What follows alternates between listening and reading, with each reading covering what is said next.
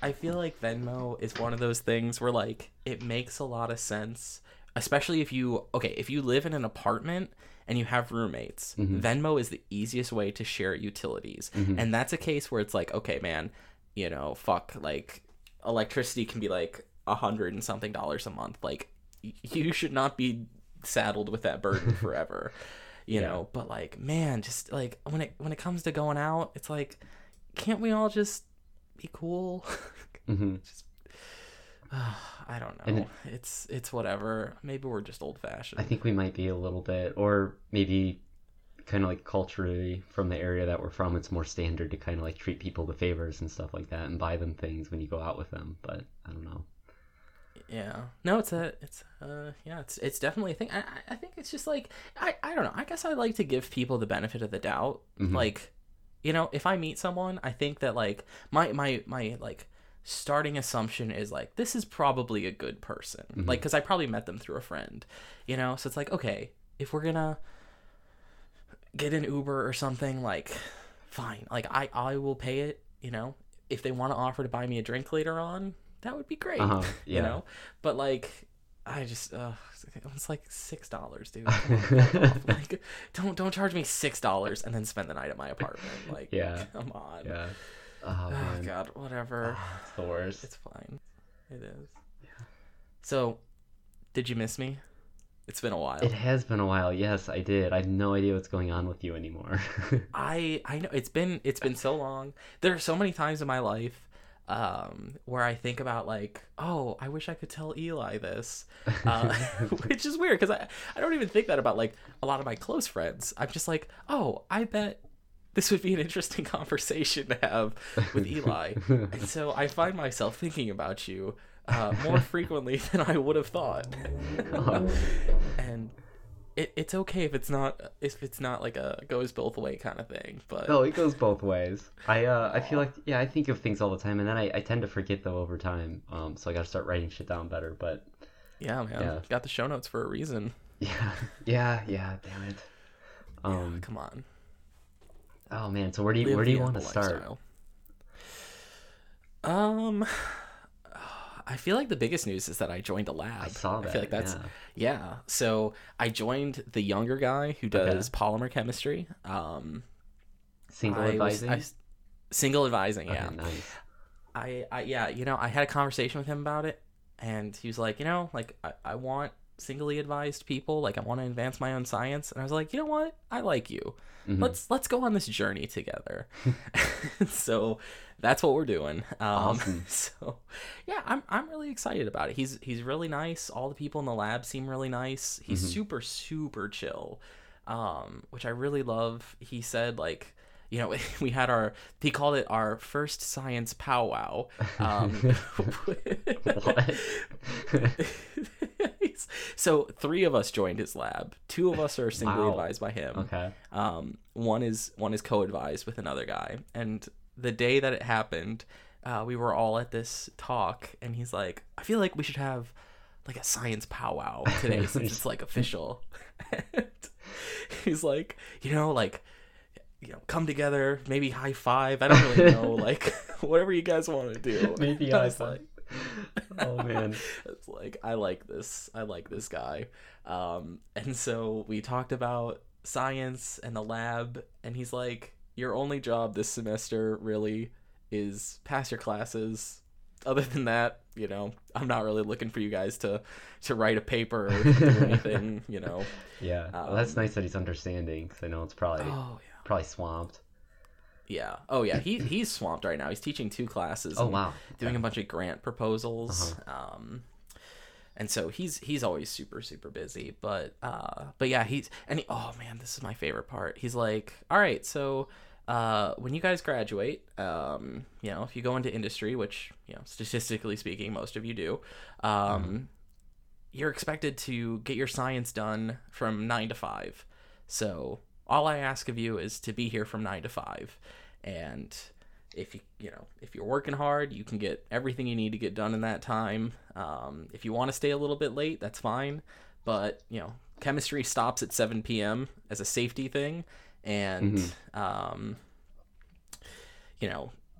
I don't expect you to come in on weekends. If you want to, that's fine. If you're the only one here, don't do any science, but if you want to read papers, write papers, work on homework, that's fine, but I don't expect you to work on weekends. So Oh, yeah, that's awesome. and I was like, wow, this is what work-life balance looks like. What? This is amazing. Going into grad school, would you have guessed that you would have had this type of setup? He's the only person I've ever met that Uh-huh. doesn't expect his grad students to work more than 40 hours a week. Yeah. Nice. And so that is, oh man, that's what I was looking for. Uh-huh. I admittedly, like, okay, 40 hours a week, like, that makes me want to do science more, though, and, like, be a more productive person. If I know that there's an end time where, like, come hell or high water, like, I'm supposed to stop doing chemistry at 7 p.m., it's like, well, then I can leave at 7 p.m. If I know that there's that end time, I feel like I'll be more motivated to be productive. Right, yeah. I mean, yeah. And so I feel like that's a good thing. So we'll have to see, but it feels good to have that advisor selection thing done with. Sounds awesome. That's like the most stressful part of being a first year grad student, is getting that placement and figuring everything out. Yeah, no. I have a desk. I have a home. It's beautiful. I love it. Do you spend like all day there now? Is that where you go to work and stuff? Or yeah, so Sweet. I go in. I mean, we still have classes, so like if I have classes in the morning, I don't go in, but most of the afternoon is spent there, and like tomorrow we don't have class, so I'll go in at 9 and stay till 5. But the other 2 people that join the lab are 2 people I've worked with a lot on homeworks, so we all kind of work on stuff together and go to office hours together. So it's really, really great for being productive. Yeah, sounds awesome. It's very optimized. It is very optimized. Thank God, because fuck these homeworks. Man. Ooh, they're fun. But yeah, no. So it's been good. He said, like, please come in, just so you could meet people, and get to know the people in the lab and hear about different projects. How old is his lab, or how long has he been a professor there? 4 years. 4 years. Yeah. Okay. He's going on his 4th. Yeah. Okay. Yeah. So, still relatively young, which is interesting. Yeah. He's going up for tenure this year, and he's not worried about it at all.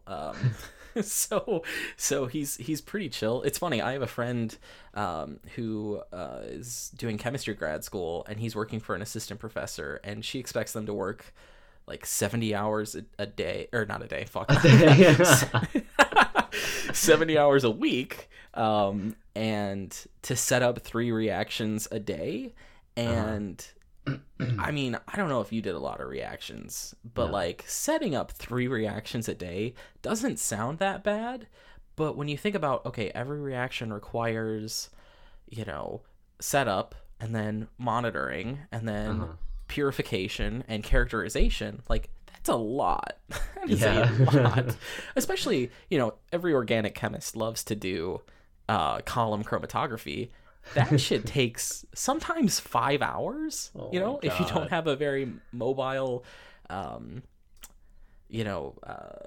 eluent, or if you're doing a large scale, like that's a lot of stuff to do. So I'm glad I don't work for someone like that, because that is crazy. Sounds like hell. Yeah, no, man, fuck, it's not worth it doing organic chemistry. Like, I'm sorry, I love Orgo. I had this girl that I lived with when I did an internship. She's now in grad school too, thank God. And she sent me an organic chemistry question, and I miss it sometimes. Really? It was a great one about like fused rings and ring closures, and I was like, if you draw it in the right chair conformation that minimizes energy, you'll find that the attack happens from the bottom, because that's a pre-axial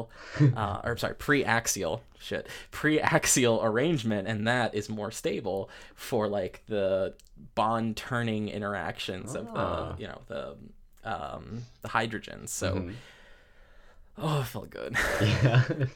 Just rattle that one off really quick. Oh yeah, that got me right in the good spot. So, so that was nice. But how about you? How's your search for love going? It's been going well. and I feel like I'm really interested in a lot of labs, which is ironically kind of stressing me out because it's feeling like it's going to be a pretty hard decision when it actually comes down to it. I think I got like two more months, but it's just going to be really hard to decide. I think part of the problem is trying to balance what I find to be like a perfect lab and a perfect advisor that just fits my personality and it's like a really good work environment. And then also still fitting like my interests. And I'm still trying to decide how computational I want to be. I've been saying that I want to move that route, and I'm not sure how much I want to go though. And so it's kind of stressing me out that I don't know that yet because I feel like I should really know. Yeah. Well, I thought you were pretty gung ho about this. For computation? Yeah. Oh yeah, I am, but it's kind of, I mean, for if you're doing like bioengineering, biomedical research, even if you're really good at computation and you love computation, I think it's a good idea to still at least have a decent amount of experience running experiments and stuff like that. And grad school's a really great time to do that because other people are paying for your work. That's true. So like I love doing computation. I could sit and code all day, but I'm worried that maybe like 10 years down the line, I'd be like, oh shit, like maybe I should have taken advantage of some of the really cool like technologies that are available to me right now and stuff, and just kind of dicked around with them for 6 years. Yeah, So you want to do some real science. Yeah, yeah, you can tell fair. I'm a very serious student. But yeah. So after my first rotation, I'm in my second one now, and it's a purely computational lab, and it's a kind of an odd, interesting lab. It's really small. The PI is like really super established though, super small lab anyway, and Well, those computational labs aren't usually that big, right? Like, I sometimes they are, sometimes they aren't. I think you're right though. I think in general the ones that are exclusively computational tend to be a smaller, pretty tight knit group where the advisor like meets with their students pretty often, and then by nature of doing experiments and requiring a bunch of money to do it, I feel like experimental labs tend to be bigger. yeah, just so they can amass more resources. Yeah. Yeah, it takes so much fucking time running experiments. Like, Right. it is amazing how glacially slow experimental research can be. Like, just it's shocking for the number of man hours you put at something. Like, Oh, yeah. You can work 70 hours a week, and some weeks you will literally have nothing at the end of it. Right, It yeah. is shocking. It's yeah. And every time that you say that and people remind me of that, it makes me think that I should go full computational. I mean, I think so. There's a guy in our lab right now who, we're like very experimental, and he is co-advised by a computational guy, and he's spent most of his PhD. He's a fourth year now. He spent the first 3 years like solely doing computational stuff, and now he's coming back into the lab to like do some of the experiments that he's modeled and like figure out like, was all this computational stuff I did like actually good. And I think that's a good balance. Can you do co-advising with someone experimental and someone computational and Yeah, go so from there?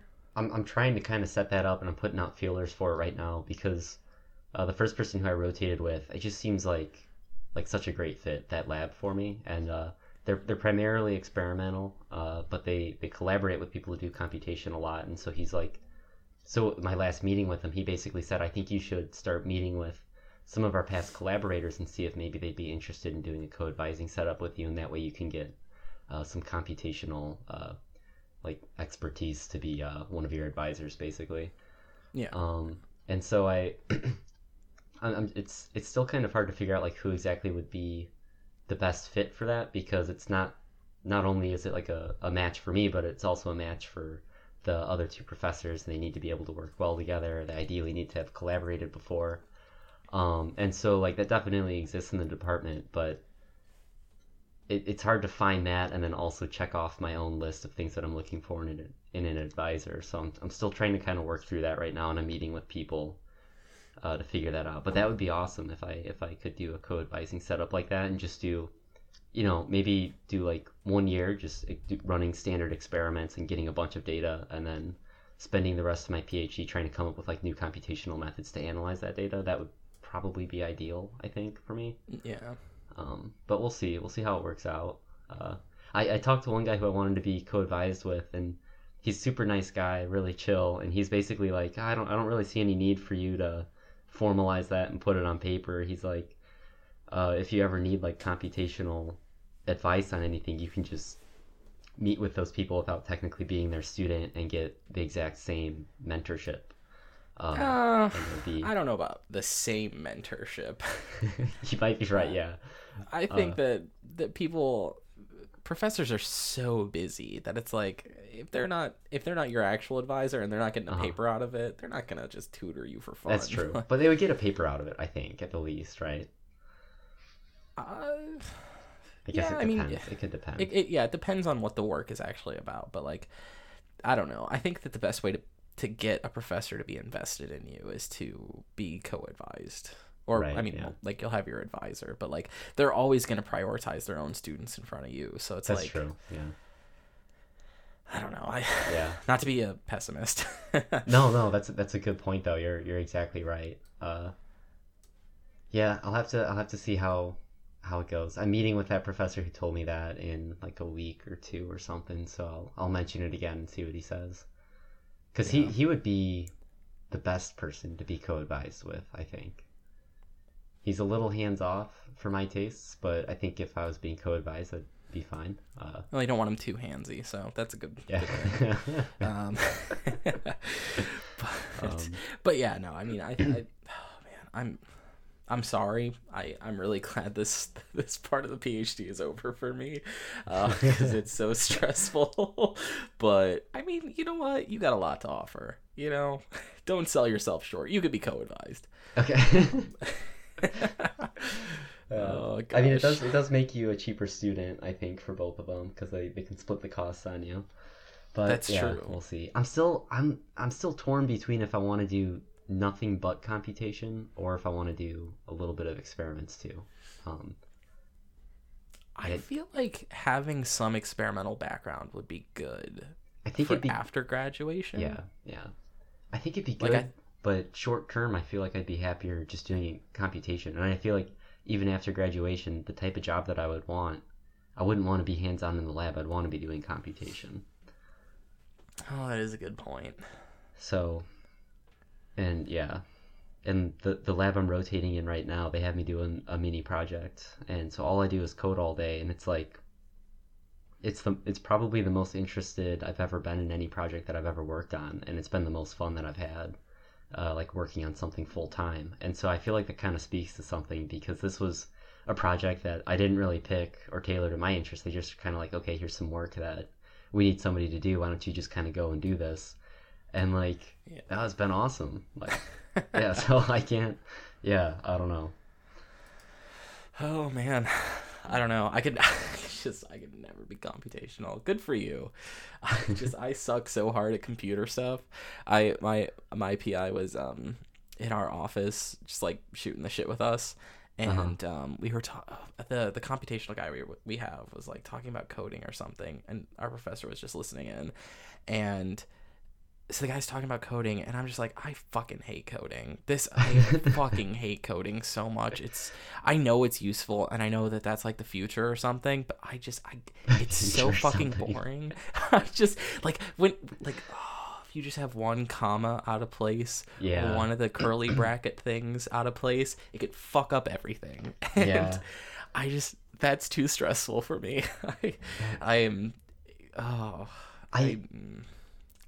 Yeah, but my professor loves it. He's like, you should look into it. And I was like, fuck no.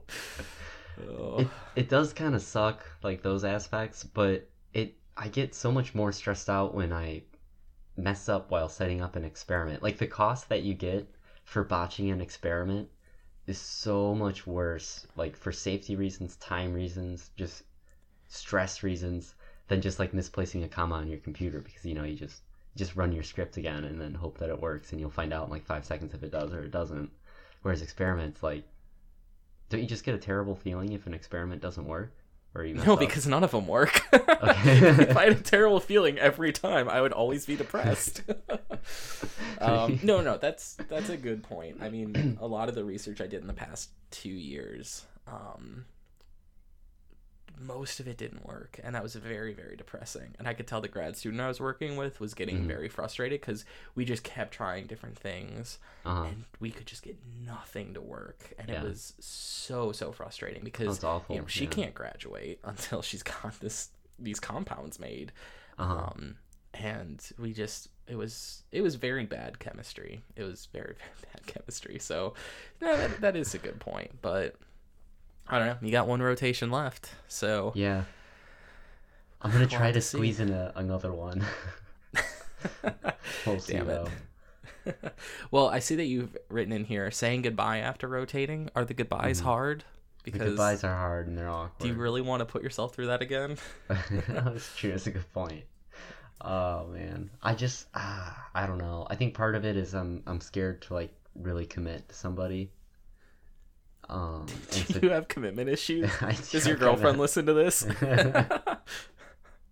I'll tell her to start listening at episode 6. I'll edit that part out. I'm in control this time.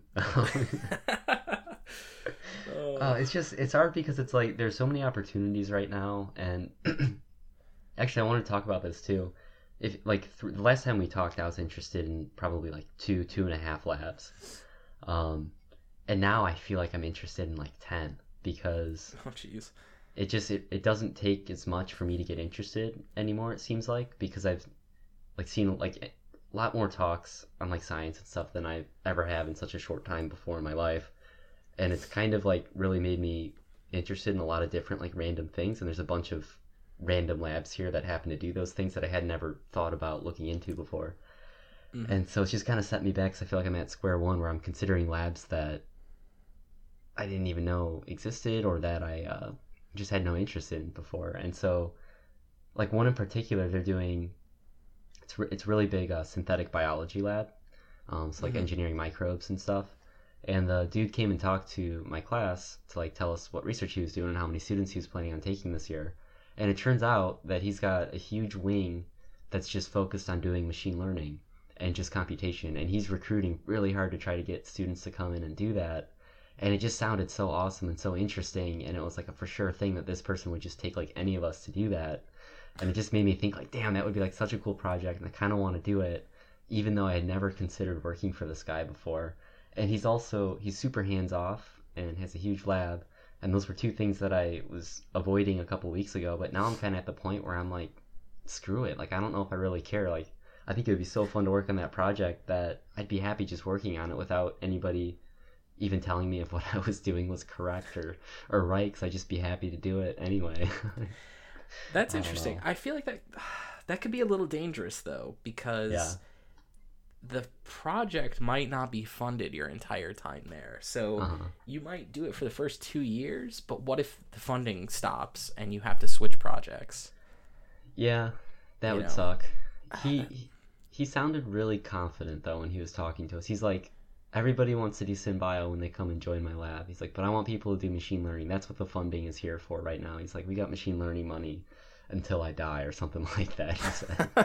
Wow, that's very confident. So it sounds like they're pretty good. Yeah, I mean, well, he's an expert. I think he started out primarily experimental, and so he's used to seeing big money and like managing big funds to do experiments. And then now that he's building a comp lab, he's probably like, holy shit, like this is just a drop in the bucket. Like I just got to buy a couple PCs. No Macs? I thought academics were more into Macs. I don't know. Maybe. It could very easily be. I have no idea. I mean, PCs are probably more powerful for like crazy computational stuff. Yeah. So, yeah, the lab I'm in right now, everybody has a PC. Oh, that's so weird. I feel like everywhere I've been, every time I talk to a professor, they use a Mac. Like I literally cannot think of a single professor I've met that doesn't. Now, granted, I don't hang out with a lot of, computational people, so maybe that's what it is. I try to avoid them like the plague, but like me and my grad student, we used to sit in our bay and like look at the different presentations that were being given that week, and we had a rule where it was no going to any presentation that has the term total synthesis or computation in it, because we knew we weren't going to like it. Like, you don't like total synthesis? What? You don't like total synthesis? Not... Okay, so total synthesis is like... it's a dirty word.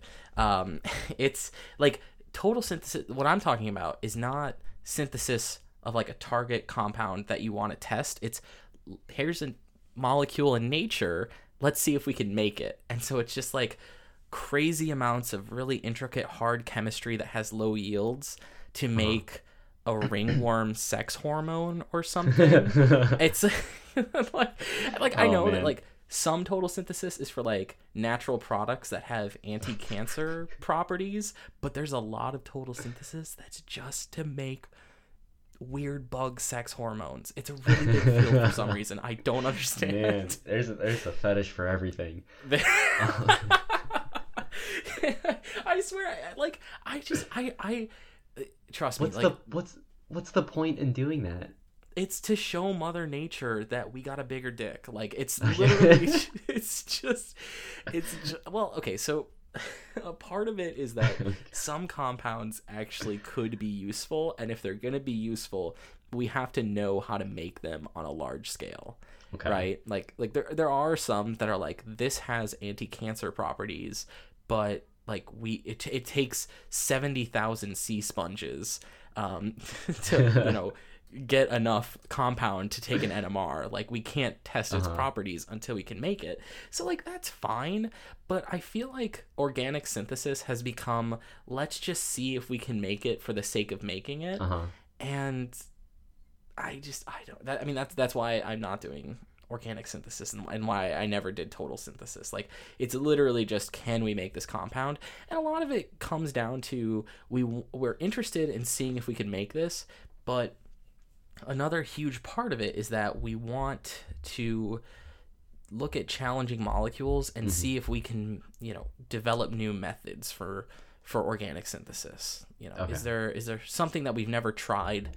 Like, we've never had to make this kind of bond. So what are we gonna do? Right. So there is some good stuff to it, but like, I know a lot of people who spend their entire PhD making a compound that no one really cares about, and it's depressing. So yeah, man, it doesn't sound very fun to me. It's not. It's really not. So yeah, we would never go to those talks because it'd just be like, here we did a Heck type reaction followed by a Sonogashira type reaction, and then we did a 2+3 cycloaddition to engineer these stereocenters, and it's like, I don't care. Like, yeah, it's just really dry. I love synthesis and I love making stuff, but man, if it's just making stuff for the sake of making it, like, nope. Yeah, no way. I mean, it would be interesting to me if, like, along the way they develop new methods, as you had said, but I imagine that even if they don't develop new methods, as long as they make it, they still go and give presentations on it and publish on it and stuff, and so that's kind of, I don't know, not that cool to me, so. Yeah, no, and that's exactly right. Yeah. It's like, a lot of it is just saying, like, this is a new class of compounds that we can make. How they still get funding is amazing to me. Like, there's so many more important things to fund. But anyway, I've offended enough organic chemists, so moving on. Yeah. Oh gosh. Oh man. Let's see, what else do we have here? Oh, I have a story to tell you about something that really pissed me off. Great. So we have a grad coordinator. And first of all, I don't even know what she does. She does stuff with recruitment, and I think she like is the person who helps us in the beginning, and like going through like the registering for classes, the advisor selection process. Like she's like the person who does orientation. But outside of that, I have no fucking clue what she does. And so a couple weeks ago, she sends out this email and she's like, hey guys, there's free breakfast food in this one room, starting at 9, and we all had class at 9. So we're like, oh, let's pick up some food before we go to class. That would be amazing. I can't believe our department loves us enough to buy us breakfast. Like, that's so great. Like, I got completely fucked by that homework last night, so it's good to see that they want me, feed me in the morning. And a big group of us walk into this room, and like, we start going over to the tacos that were there. They were breakfast tacos, and this guy like comes in and he's like, "Oh, are you guys here for my presentation?" Oh. And like we had already started picking up some of the food, and we're like, "What?" And he's like, "For I can't remember what the company was called. For that, yeah, we're recruiting this week." And we were like, we What? just thought that there was free food here." And so he's like, "Oh, well, yeah, I guess, take some and tell your friends to come." And we're like, Oh my "Okay, god. we're sorry." And it's like you have one fucking. Why would you lie? Like, just tell us that it's free food for a presentation. Don't just say free food. Like, that's intentionally misleading. Like, Yeah. fuck you. Oh my god, that's so awkward. Yeah, it's like, were you trying to like trick us into going to this presentation? Like, were you afraid no one was gonna go? Like, it was so awkward, and it was, like I said, it was like it feels intentionally misleading, and it's like, hey, thank you. Like, Wow. Engineers aren't socially awkward or anything. Yeah. We really appreciate this. Oh man, that's awful. I would have been so pissed off because I would have felt super awkward and bad about that. Jeez. Yeah, I did. I did. Especially because I had taken two. Yeah. And I already had them, so I can't put them back, Yeah, right. But It's not sanitary. yeah. Yeah. So I was just like, really, like, you just sit in your office for 8 hours a day. For all we know, you're just napping most of the time. Like, if you're gonna send out an email, can you at least like tell the truth? So Holy shit, that's that amazing. was cool. Oh, That man. was God. not the biggest fan of that. Oh, actually, great segue. Speaking of things I'm not a fan of, can we talk about engineering paper? Yeah. Okay, do you use engineering paper? No, I don't. Okay, thank God. Okay. This is another Ben has to whinge about something. I always use lined notebook paper for everything. I think it's good. It's cheap. There's a lot of it when you buy like 150 sheets. I actually found you could buy a ream of 500 sheets of lined notebook paper, and it was like $250. It was crazy. Oh, nice. So I love it. Yeah. It's great for everything. But there are people in my program that use engineering paper, and for the life of me, I cannot figure out why. And so you've seen it, right? Okay, I'm picturing just like a grid, basically. Yeah, it's pretty much green graph paper, okay. where the backside is too dark for you to be able to write on it. So it's basically paper that's green that you can only write on one side of. That also, if you look at the prices online, costs like 5 to 6 times as much as normal notebook paper. And so it's like, why are these people buying engineering paper? Like, you're not a better engineer if you use engineering paper. You're just a pretentious dick. Like, I'm sorry. Like, it doesn't make you a real engineer if you use engineering paper. You do realize that, right? Like, there's no advantage to using it. Unless you're, I could see like a mechanical or a civil engineer using it for like sketching models of stuff. Like, that's fine, but if all you're doing is like writing equations and numbers, like, does it make you feel that much better about yourself to use engineering paper? Have I thought about this for too long? Like, am I just a cynical asshole? But like, or am I onto something? I feel like you're kind of onto something, but like, yeah, you got pretty strong thoughts for it just being paper. But listen, if we can't be arbitrarily upset about things that are not that important, what's the point of this whole thing? It's true. Okay. What kind of calculator do you use? TI-83, I think, is that the normal? That's the normal one. It doesn't have a colored screen, does it? Can you like upload PDFs to it? Oh, I do have the one that has the colored screen. Well, okay. Yeah. Well, I didn't know it had a colored screen when I bought it. Then you're excused. Because I was gonna bitch about those a little bit. Although I guess No. Okay. What were you gonna say? I agree, they are super, super extra, and unless you're using them for very specific purposes, it's completely pointless. Exactly, right? Exactly. Yeah, What were but what were you gonna say? okay, I didn't want to bash on it too much because I'm still using the same calculator that I used in like 8th grade or 9th grade or something like that. Oh, I didn't have a graphing calculator in 8th grade. I had to wait until my sister graduated high Oh, school yeah. because I think she was taking calculus my freshman year. So I had one of those like super shitty TI calculators that like powered by light or Oh, whatever. yeah, Like, like the it was scientific terrible. ones. I had a couple of those. Oh god, yeah. Those are good to just have laying Those were around. bad.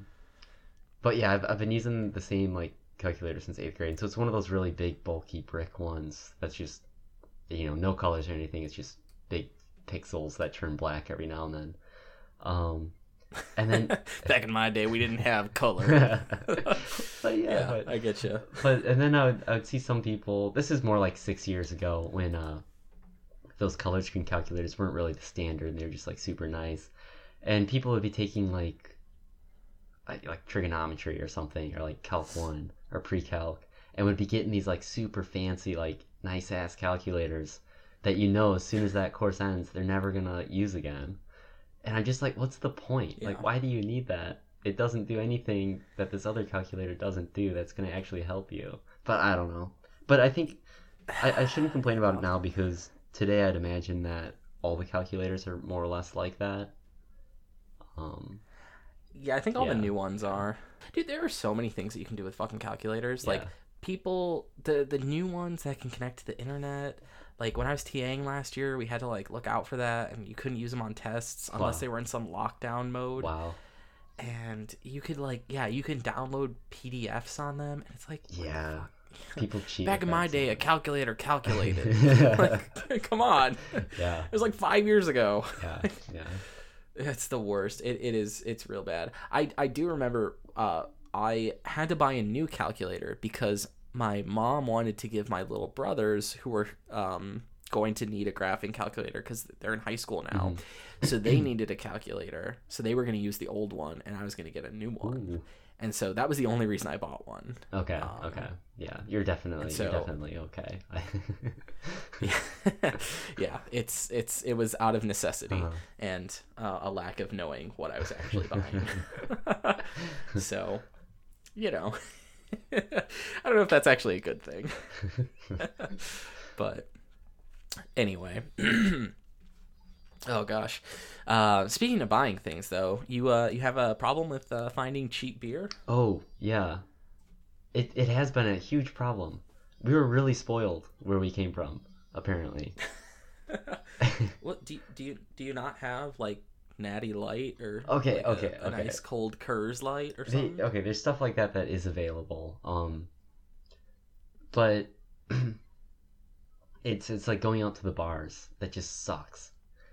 And Oh, I fucking hate going out to the bars. it's so hard to have fun if you're spending way more money than you've ever had to spend to have a couple beers before. And like, I don't know. Like that's actually been like moderately stressing me out a little bit because I like to have at least one place where I know I can go and hang out like on the weekend one night or something.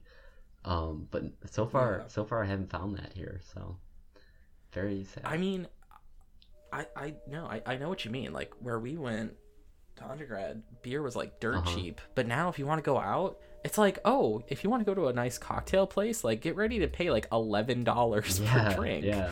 You It's know? ridiculous. Or even going to like not nice places. Yeah. It's like unless you get like piss water beer, it's like, oh, that'll be $7. Yeah. It's like, It's I crazy. can buy a 6-pack of this for $8. Like, Yeah. man, this is why you just gotta drink alone at home.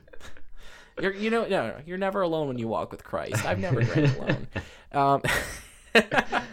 I say that because I had like 6 beers last night while watching TV. Nice. It was not intentional, Karen. I'm sorry. But yeah, it's like it's crazy expensive crazy. to go out. It's like A High Life here is Oh my like gosh. $5 if you go out. One Oh, like a bottle of that's it, not even a awful. pint, just a bottle of it. $5. That's terrible. It's a Oh yeah, scam. none of the places I go to, or at least I'm thinking of like the trashier part of town. I guess at the nicer parts, you can get like pint glasses, but a lot of places it's just like here's a can or a Oh, bottle. man. It's like ugh. Yeah, you really might as well I be home. hate- Yeah. Yeah, exactly. It's like if I'm gonna drink this out of a bottle, I know exactly what their per unit cost is at the grocery store. Like, at least if it's in a pint glass, I can like pretend like it's more, even though I know it's not. Oh yeah, it's the worst. Oh my gosh, I don't want to go out anymore. It's just that shit's expensive. Yeah, sucks. Oh yeah, no, that is the worst. But I don't know. I guess I'm trying to find more like local brews around here, and I've really enjoyed that. That's like fun. figuring out what I like. Have you found any good spots or? I've found a couple good ones. None of them are like super cheap, but if you're drinking alone at home, it's way cheaper than being out at the bar with friends. Yeah. You're welcome. Life hacked. Nice. Oh man, that's really sad. My life is not all sad though, because I 2 weeks ago peed next to a Nobel Laureate. So Really? got a lot of good stuff going on over here. I think I misread that show note because I saw Nobel Laureate. I'm like, okay, Ben pissed next to Nobel Laureate, but then it said paper, I thought. Oh no. So it was the real person, the real human being. The real human being. That is so cool. It was funny. We were going to the talk, and before it started, I went to the bathroom, and I'm in the bathroom, and I go in. There's only 2 urinals, and one of them is taken. So I go to the next one over, and I don't look at the person next to me because I don't care. And I go, and we both like finish at the same time. So we're washing our hands, and I look up, and I'm like, wait. You're him. And he's like, yes. Are you going to my talk? And I was like stunned for a second. I was like, yeah, totally. I'm a huge fan of your work. And I like had to suppress the need to like shake his hand. I'm like, nope, that's fucking gross. Mid washing your hands, just reach over. Yeah, like here, let me give you some more of my soap. But yeah, no. So I felt really cool after that, and I like cool. sat down in my chair, and I was like, I peed next to him 2 minutes ago. What up? That is so cool. Yeah, you're like the coolest person in your class now. It's a really good thing that you didn't look up when you went to pee, because I know if that were me, and I saw the Nobel Laureate there, I definitely would have been way too tight to go pee. I would have like really been way too nervous. Like. It's okay to be pee shy around Nobel Laureates. I'm sure. He would just turn to you and be like, "It happens all the time. Don't worry. Don't feel bad." Oh my god, that's amazing. Yeah. So that was really fun. I felt really cool after that. that. Yeah, that's awesome. So cool. It's a very intimate experience. Yeah, it is. That's the most intimate experience one of the most intimate experiences you could have with the Nobel Laureate. It's probably the most intimate experience I'll have with the Nobel Laureate. I don't imagine there will be another time but yeah, no, so that was cool. It doesn't happen every day. Yeah. I think this was my first Nobel Laureate talk, so that was cool. And like the Nobel Prizes were announced like that same week. This guy hadn't won it. He was like over 10 years ago. I mean, still cool. Like, like he's not one of those recent Nobel laureates, but because of that, I was like extra heightened on my excitement. Yeah, that's so cool. So that was fun. Oh man, yeah. School's been good though, I think overall. Yeah. I'm ready for midterms to be over. That would be great. I had my first exam. How was that? 2 weeks ago. So the classes, so you know how like grad classes are curved so that the average is like a B plus ish. Yeah. Because like they don't want anyone to fail and get a C. So like the average is like a B plus. The average is high. Or it's skewed higher than like undergrad classes would be. So like my first exam had an average of 90, which was interesting. Like the professor, like it was a hard test. Like it took all 3 hours to do those 3 questions. Wow. But the professor just graded it. So like, you're not going to like lose points for like dumb math mistakes. It was more of like, how well do you understand the concepts? Which I like, because when I took grad classes at our undergrad, the average was always like a 60. And it was like, Oh, that's demoralizing too, because it's like this is a room full of people that want to dedicate their lives to this subject, and the average is a 60. Those were hard tests too. Those were like the hardest tests I've ever taken, but that's still really depressing. So that one went well. I had another one last Friday, and I remember I was studying with one of my lab mates in our office, and he looked at these two questions that were in the notes, and like the professor like provides notes that are all typed up and really nice, which is super chill.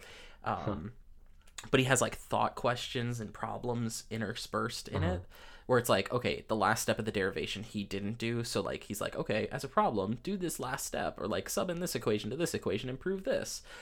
And so we were studying together, and he turned to me, he's like, hey, do you know how to do this one? And I was like, no, but I don't think he'd ask that question. Like, it's a really weird question for a test.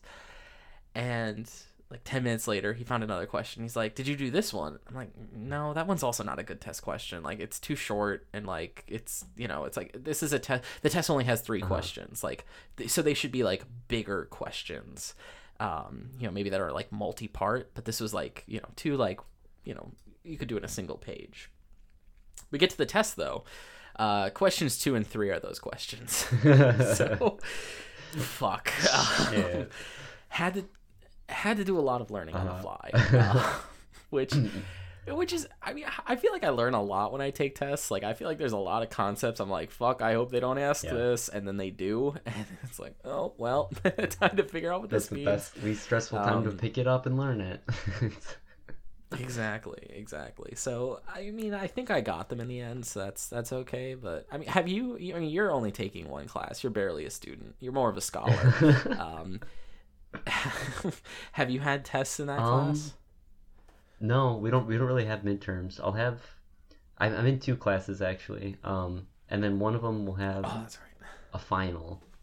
Actually, they both have finals. And then one of them has a take-home midterm, which to me that's a homework assignment. Like, let's be real. Let's call it what it is. That's a heavily weighted homework assignment. Yeah. Call a spade spade. And that's nowhere near as close to as stressful as like an actual exam. That class is actually extremely difficult, as it turns out. So I'm really happy about that being a take home. See, that's interesting, because I always think that in-class tests are better than take-home tests. Grade-wise or stress-wise? And stress-wise, like, okay, it's stressful to study for a test, and there's a lot of time you have to put into it, but like there's a limit on the number of questions and the type of questions and like the difficulty of the questions. If it's a in-class test, like there are some things that's like, well, I need a computer to solve this, or, you know, it's like, this is a 3-page long question that is like a proof that's not really like super necessary. So I like in class, because it's like, all right, the questions have to be hopefully easier. Well, I mean, definitely easier than if it's a take home, because if it's a take home, you have infinity resources. But also, like, once the test is over, it's That's over. True. You know, like, you know, you fought the good fight. For better fight. or for worse. Peace.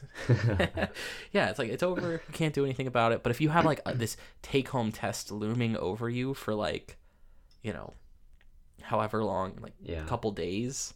I just, you know, I just really hope he doesn't give it to us over the weekend. Because I know how I operate. I'll just do nothing except the exam during the weekend. Yeah. And like, oh man, I need my weekends as a break. Oh right. My gosh. Yeah. Oh, man. That's been critical like, for me. It just, yeah, like not the whole weekend, you know, like just few hours both days where I just am like, all right, well, that was enough school for today. I'm gonna go get an oil change and go grocery shopping and do like person. You know, normal human things. That's so nifty. I try to. I have a policy where I make myself a brunch every Sunday, and so that's my that's my guaranteed downtime. Like, no matter what, I'll do that. So far, that's so nice. Yeah, it's been good. That's a great idea. You should do it. Dude, breakfast food's so fun. Oh, it's amazing. Breakfast is the best meal of the day, hands down. Breakfast for dinner is the greatest thing probably ever. Oh, it's fantastic. If we're being honest. Oh, Yeah. Oh, man, that's what I do on Sundays. I make so much food that I can basically just kind of semi-continuously eat it for the rest of the day. So I usually have it for dinner too. So awesome. Nice. It's really good for you too, Yeah, I'm sure. I was doing. Nah, it's fine. You know, it's life. You know, why live a long life? Those last couple years are gonna be boring as shit. Like, you know, burn the candle both ends of the stick. You know, it's not gonna last as long, but fuck, it is gonna be brighter. So, don't be too health conscious. That's really good advice. I think I'll write it down. Yeah, I should definitely be giving out advice. Oh gosh, no. But so the fun story. The one class I had a test in last week, the professor is really into birds, and so he's like a bird fucking freak. Like he goes away on the weekends. Oh man. And like he'll tell us like at the end of class, like, all right, like I'll see you guys all on Monday. Anyone, got any good plans? And we're like, no, how about you? And he's like, oh, I'm flying to San Diego to take a picture of the blue-footed booby, like some dumb shit like that. Like he'll like go to Alaska on the weekend. Oh wow. To take pictures of birds. What an expensive hobby. Well this guy's really old. Okay. He's I think 78. 76. Oh wow. Yeah. Very old. Statistical thermodynamicist, which I didn't know was a job title. But like, he's old, he's got money, he doesn't have kids. Right, yeah. Might as well spend it on the birds. But like, so he would tell us about these trips and never show us pictures. And so I finally was like, fuck this. I looked him up on like Flickr or something. And I started scrolling through his pictures. First of all, the dude has thousands of pictures of birds on Flickr, but they're really good. Like really, really good bird pictures. I was like, this is amazing. Like I don't blame him. I want to be more of a naturey, outdoorsy guy. And I'm like, fuck it. If I have to take pictures of birds or some shit, like to keep it interesting, like I'd rather be outside. I've seen a couple close friends fall down the bird path route and get really into it. Really? Yeah. People our age? Yes, yeah. Mm-hmm. Actually, my brother. That's shock. Does he...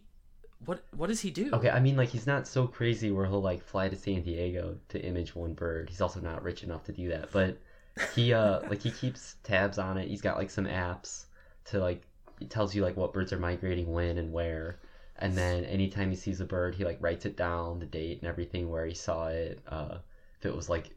around other birds or wildlife or whatever, just like super into it. And my dad also is really into birds, and so it's really weird for me whenever like all of us are home together or something and they're just like shooting the shit, like just bird talk, and it's like so much jargon and I just have nothing to say. I'm like, I don't know what any of this shit is. Like, I'm glad you both love it though. That's so funny. Oh my gosh. No, I mean, like, no judgment. Like, I think if you want to go outside and experience nature and, I collect stamps now. Like, no judgment from me. Like, it's fun to, like, invest yourself a little bit into something. Mm-hmm. Like, that's cool. That's a fun hobby, and so that's really cool. I mean, that's really funny, though. Like, I can't imagine being at the dinner table and the bird talk comes out. It's like, well, what do we do now? Like, you and your mom, I guess, just gotta, talk to each other. But both just like, what the fuck? Like, no, it's but I mean, it's a slippery slope. Birds are cool, but I haven't gotten so into it that I want to learn all their names and calls and locations and take pictures of them. Well, if you're still looking for a hobby, it's not too late. You can always hop onto the bird bandwagon. We'll see. We both want hobbies. Yeah, always trying to recruit more hobbies. Yeah, don't knock it till you try it. But I mean, I would like to. I would like to go to all of the national parks, if I right, can. yeah. That's one of my goals. So Yeah. I get the whole wanting to collect as many bird sightings or pictures or whatever as you want, because it's like, it's fun. I think I'd like to get a postcard from all of the national parks and like make a collage or something out of them. Like I think that'd be really cool. So like the inner completionist in me is like, yes, all of the like any sort of collecting of anything is fun and cool. Yeah. And so that's really cool. But yeah, no, I thought it was so weird because like I wonder, and I saw pictures of him on his bird expeditions, and he's got like this crazy huge camera with like tons of lenses. I'm like, okay, if we took all the money you spent on all your trips and equipment, like it's probably tens of thousands of dollars, like upper tens of thousands over the years. But we all get our jollies in different ways, I guess. Yeah, I mean, like some people buy boats. Oh god, yeah. But I've never had the desire to buy a boat. Oh really? Oh, I love boats. I know that you like boats, but like that joke, the two happiest days in a boat owner's life are? I haven't heard this actually. Oh, it's the day they buy their boat and the day that they sell their boat. Like, I've heard them described as holes in the water that you throw money into. So I guess we run in different circles. It's probably true. My idea of having like a boat would be like just like a simple canoe or very small, like $2,000 like river skipper, basically. I really like being on the water and fish and like aquatic wildlife and stuff like that. So I just need something to get me out there. Yeah. But no, with the people with like they're really big fancy boats to just like take out, 2 weekends out of the year, Labor Day and Memorial Day, and then that's basically it. It's very depressing. Yeah. Yeah. Especially if you don't live like really like immediately close to water, it's like, are you really going to go out that much? Like even if you go out every other weekend during the summer, that still only adds up to like 10 times a year. Like, is it worth thousands of dollars every year? Probably not. But I mean, this is how I feel about working out too, where it's like I really like running in this park that's on the south part of town. I live on the north part, and so it's like a 15 to 20 minute drive there. And it's like, I really love running, but just the fact that there's that 20-minute drive, that barrier to like me doing it, it makes it so much harder to do it. So it's if you don't live near water, but you're like, oh, the marina's only an hour away. It's like, are you going to want to go drive an hour there and an hour back every weekend? No way. No, you're not going to want to do that. Yeah, that's a good point. I don't get it. Let's see. Okay, your last thing was professor advises not to do classes. I want to end with, I think my favorite thing that's still on my list of topics. Okay. It's the last one. Of course, it's shitting on pre-meds, which I guess they're now med students. So we'll save that for last. But what professor or what class did they advise you not to take? It wasn't any specific class. It was just kind of a general perspective on grad school. No, that's what my PI said. Like in one of our first meetings, he's like, I view classes as a speed bump to you getting your PhD. Like you don't get your PhD in classes, you get it in your research. Yes, exactly. And I think that's especially true for chemi, because they make you guys take a lot of courses and you don't have that much say. You're only pretty restricted in what you can take.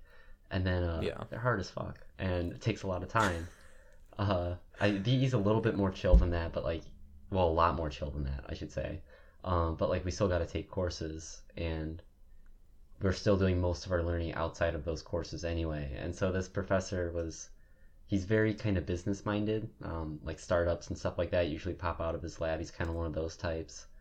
And so I think naturally that personality also kind of has a, like, who cares about courses? Like, just go actually start doing stuff. Like, you don't need a grade to show that you can do something. You just go and do it and do whatever you're interested in. And that was kind of the point that he was getting at, was that, like, you guys can do whatever you want here. Don't, like, do it pretend in the classroom when you can just actually be doing it in real life. And so don't get, like, too distracted by your classes, was what he was basically saying. Which I think I need to be reminded very often, because I'm a sucker for, like, really going hard in courses and getting distracted by them. So well, yeah, no, we're both try hard nerds. Yes, in that sense. Like I know what you're trying to say. But no, I mean, I think that's very true. I mean, my PI said, no one hires you because of the classes that you took. And once you kind of think of it in terms of that, it's like, well, no, that is true. Like, no one, once you get a PhD, is going to say, well, you got a PhD, but you didn't take this class about, this asinine small thing. Like, how are you going to fit in? Because, like, you get hired for the skills that you gain in the lab. Yeah. And like, I was talking to this guy, and he teaches the polymer chemistry class. And he said, like, I'm a polymer chemistry guy. I don't think I ever took a polymer chemistry class in grad school. The entire class is just based off of my experience with polymers.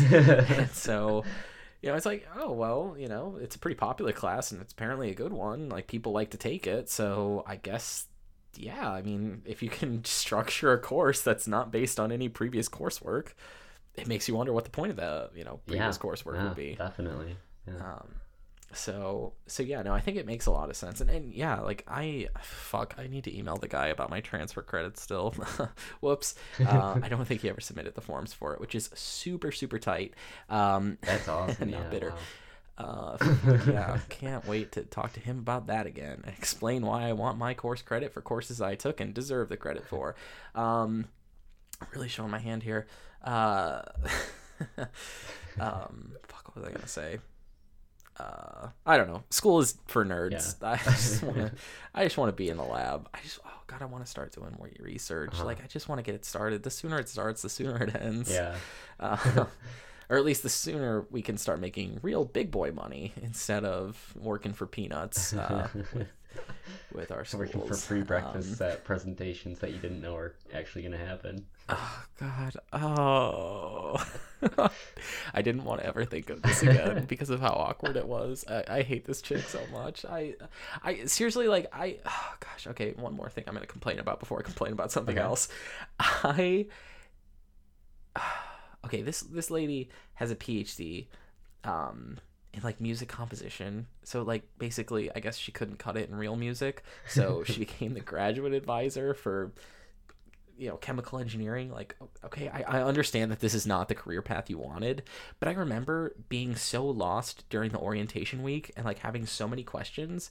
But she basically told us, like, if you email me over the weekends, like, I'm not going to respond until Monday. I don't check my email. And also, like, if you email me after 5, I'm not going to respond again until the next morning, because after 5 p.m. I go home. And it's like, hey, can you, like, maybe work like a little bit more than 40 hours a week during, like, the 1 week where your job is actually relevant to anything? Yeah. Like, can you do that? Can you be cool for 1 second? Can you help me out? This is your only job. I cannot wait to fill out a performance evaluation for you, because, wow, I am going to have a lot to talk about. It's like, don't be so fucking useless. And then when you do your job, don't fucking lie to me about like, come on.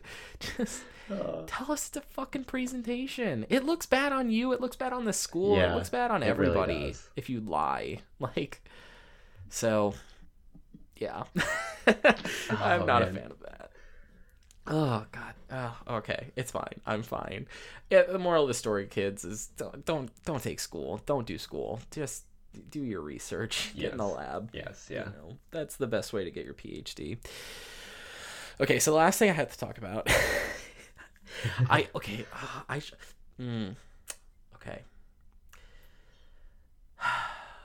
You know what I think is actually worse than a white coat ceremony for pre-meds becoming, like, med school students? No. It's white coat ceremonies for, like, doctorates in occupational therapy. Okay. It's like, okay, so that was a thing. It is a thing. I didn't know it was either. Oh my God. Like, okay, I don't want to offend anyone. I never try to offend anyone. We're just gonna see what happens. We're gonna shoot now and ask questions later. Okay, if you are a doctor of physical therapy or occupational therapy, I'm sorry that you couldn't cut it in real medicine, but like, please don't call yourself a doctor. Like, it's a 3-year degree. It's a 3-year doctorate.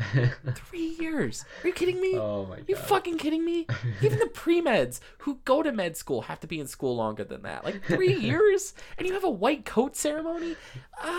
Like, ugh. You know, and I feel like the real problem here is that as a society, people will value them as a doctor and want to call them doctor more than they want to call us doctor. And I know, I shouldn't be doing grad school so that people call me doctor, but guess what? I want people to call me doctor when I have a PhD. It's fucking hard, all right? It's really fucking hard to do a PhD, you know? But 3 years of occupational therapy school, like, come on. You know, everyone will bend over to call them doctor, but God forbid I ask anyone to do that for me. Oh my god. Oh man, you're killing me right now. As soon as I heard occupational therapist get mentioned after white coat ceremonies, I knew you're just gonna go off. I try to be cool about things. I think the problem though is that I have these 2 friends on Facebook. One of them posts all the time on like the basically the Facebook stories, the cheap knockoff of Snapchat. Yeah. And he'll post pictures of him like studying like physical therapy stuff, and he'll like complain about how hard it is. And I'm like, you go to a school no one cares about and you're getting a degree that only takes 3 years. Like, please call me when you're actually doing difficult stuff. Like, I don't want to sound like a jackass. Like, I don't want to sound super full of myself and like, oh, this is so hard, woe is me, no one understands how hard anything is except for me. Because like, that's not true, and that's not how I actually feel. But I guess I don't like it when people complain about how difficult something is, especially if it's like, hey, like, no one's ever heard of your school. Your degree only takes 3 years. Shut the fuck up. Like, I don't go out of my way to complain on Facebook about how hard a PhD is, and I think that lacks class, you know. Yeah. And so I hate him. And there's this other girl I went to school with in like middle school and high school. She's not academically gifted. Right, I don't want to sound judgmental, like, oh, she dumb, but like, if she was my doctor, I'd ask for another.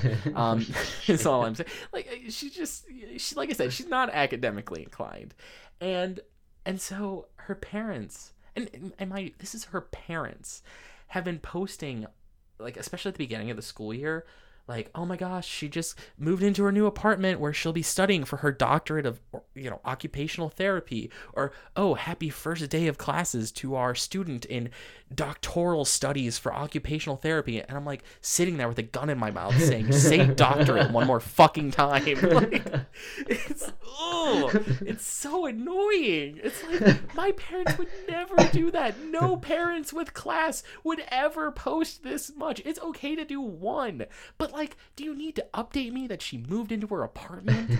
Like, no one needs to know that. Oh my god. You know? Oh man. Oh, and then they have a white coat ceremony, and my Facebook is fucking flooded with like, you know, everyone posting about this, and it's the same school that no one cares about. Yeah. And it's just like, I'm so glad that your check cleared. Like, I'm just, you know, she'll be a student for a semester at least, you know, we'll see if the next check clears. But like, do we need to celebrate the start of school? Like, oh god, I'm like, okay, am I being crazy? I don't know.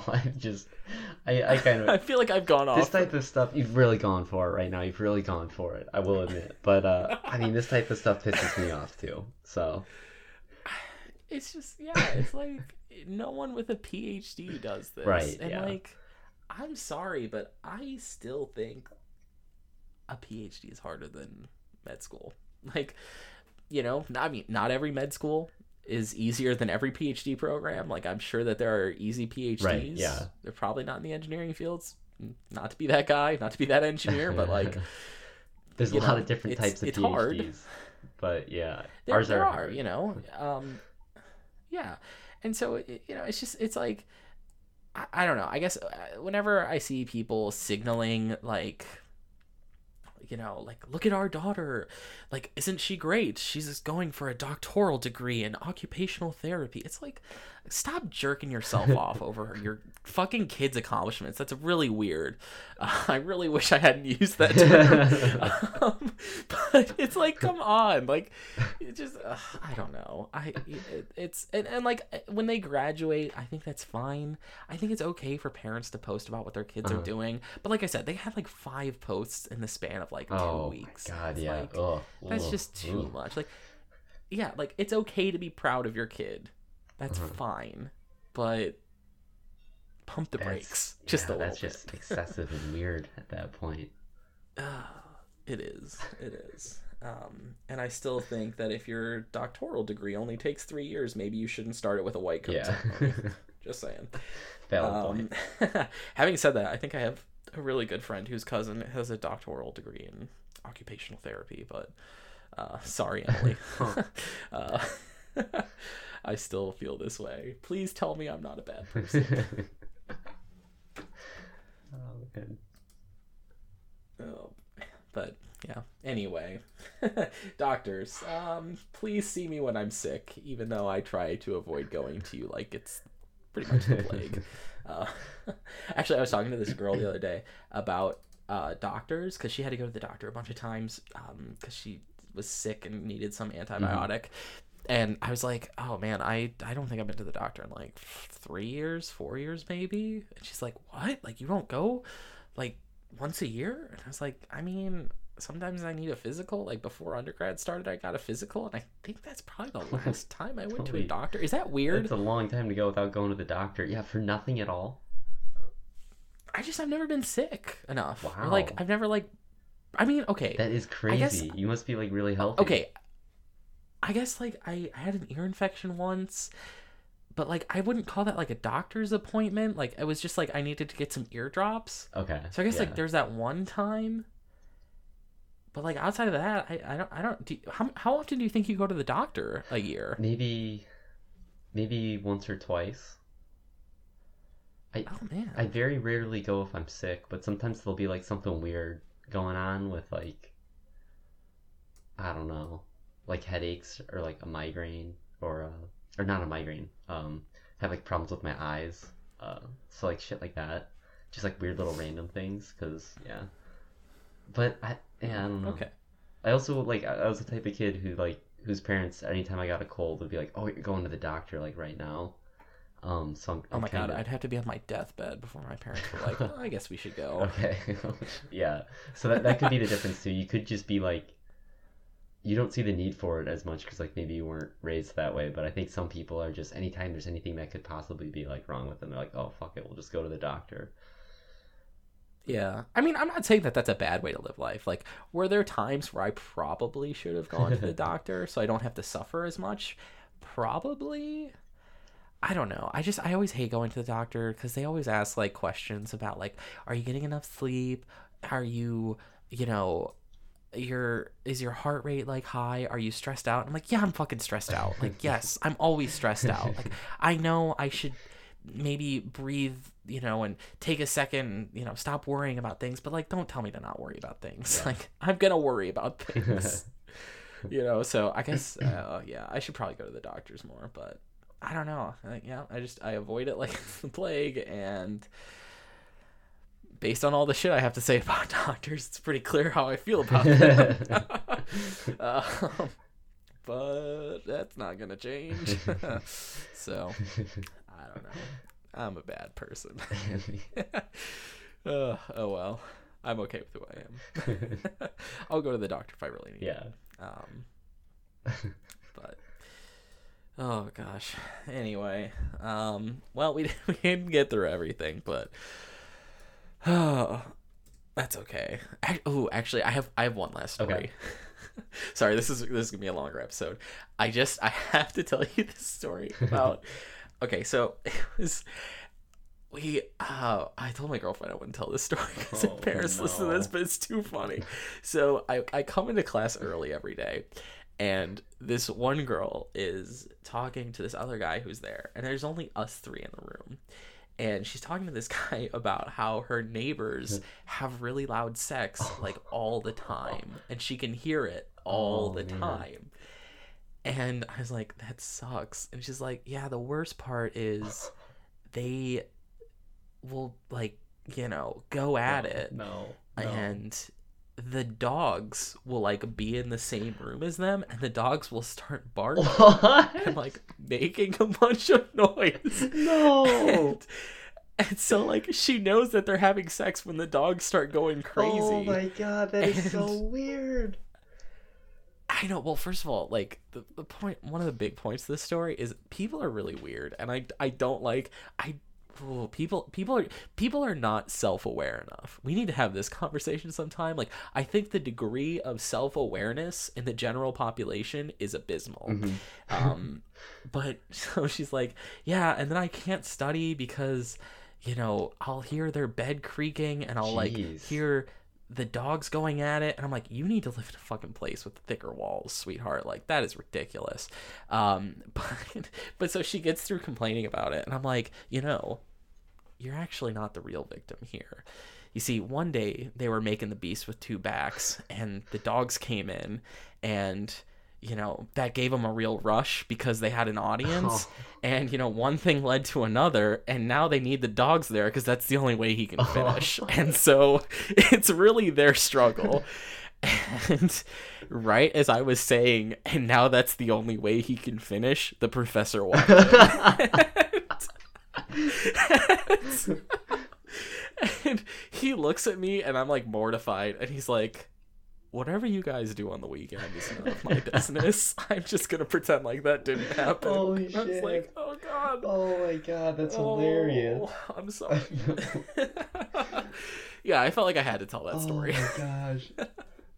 Only way you can finish. Jesus, dude. It's a slippery slope. Oh man. That's amazing. Yeah, I was mortified at the moment, but now I find it hilarious. Yeah, so definitely. I thought I'd share. It's worth it. Yeah. Moral of the story, kids, is don't have sex.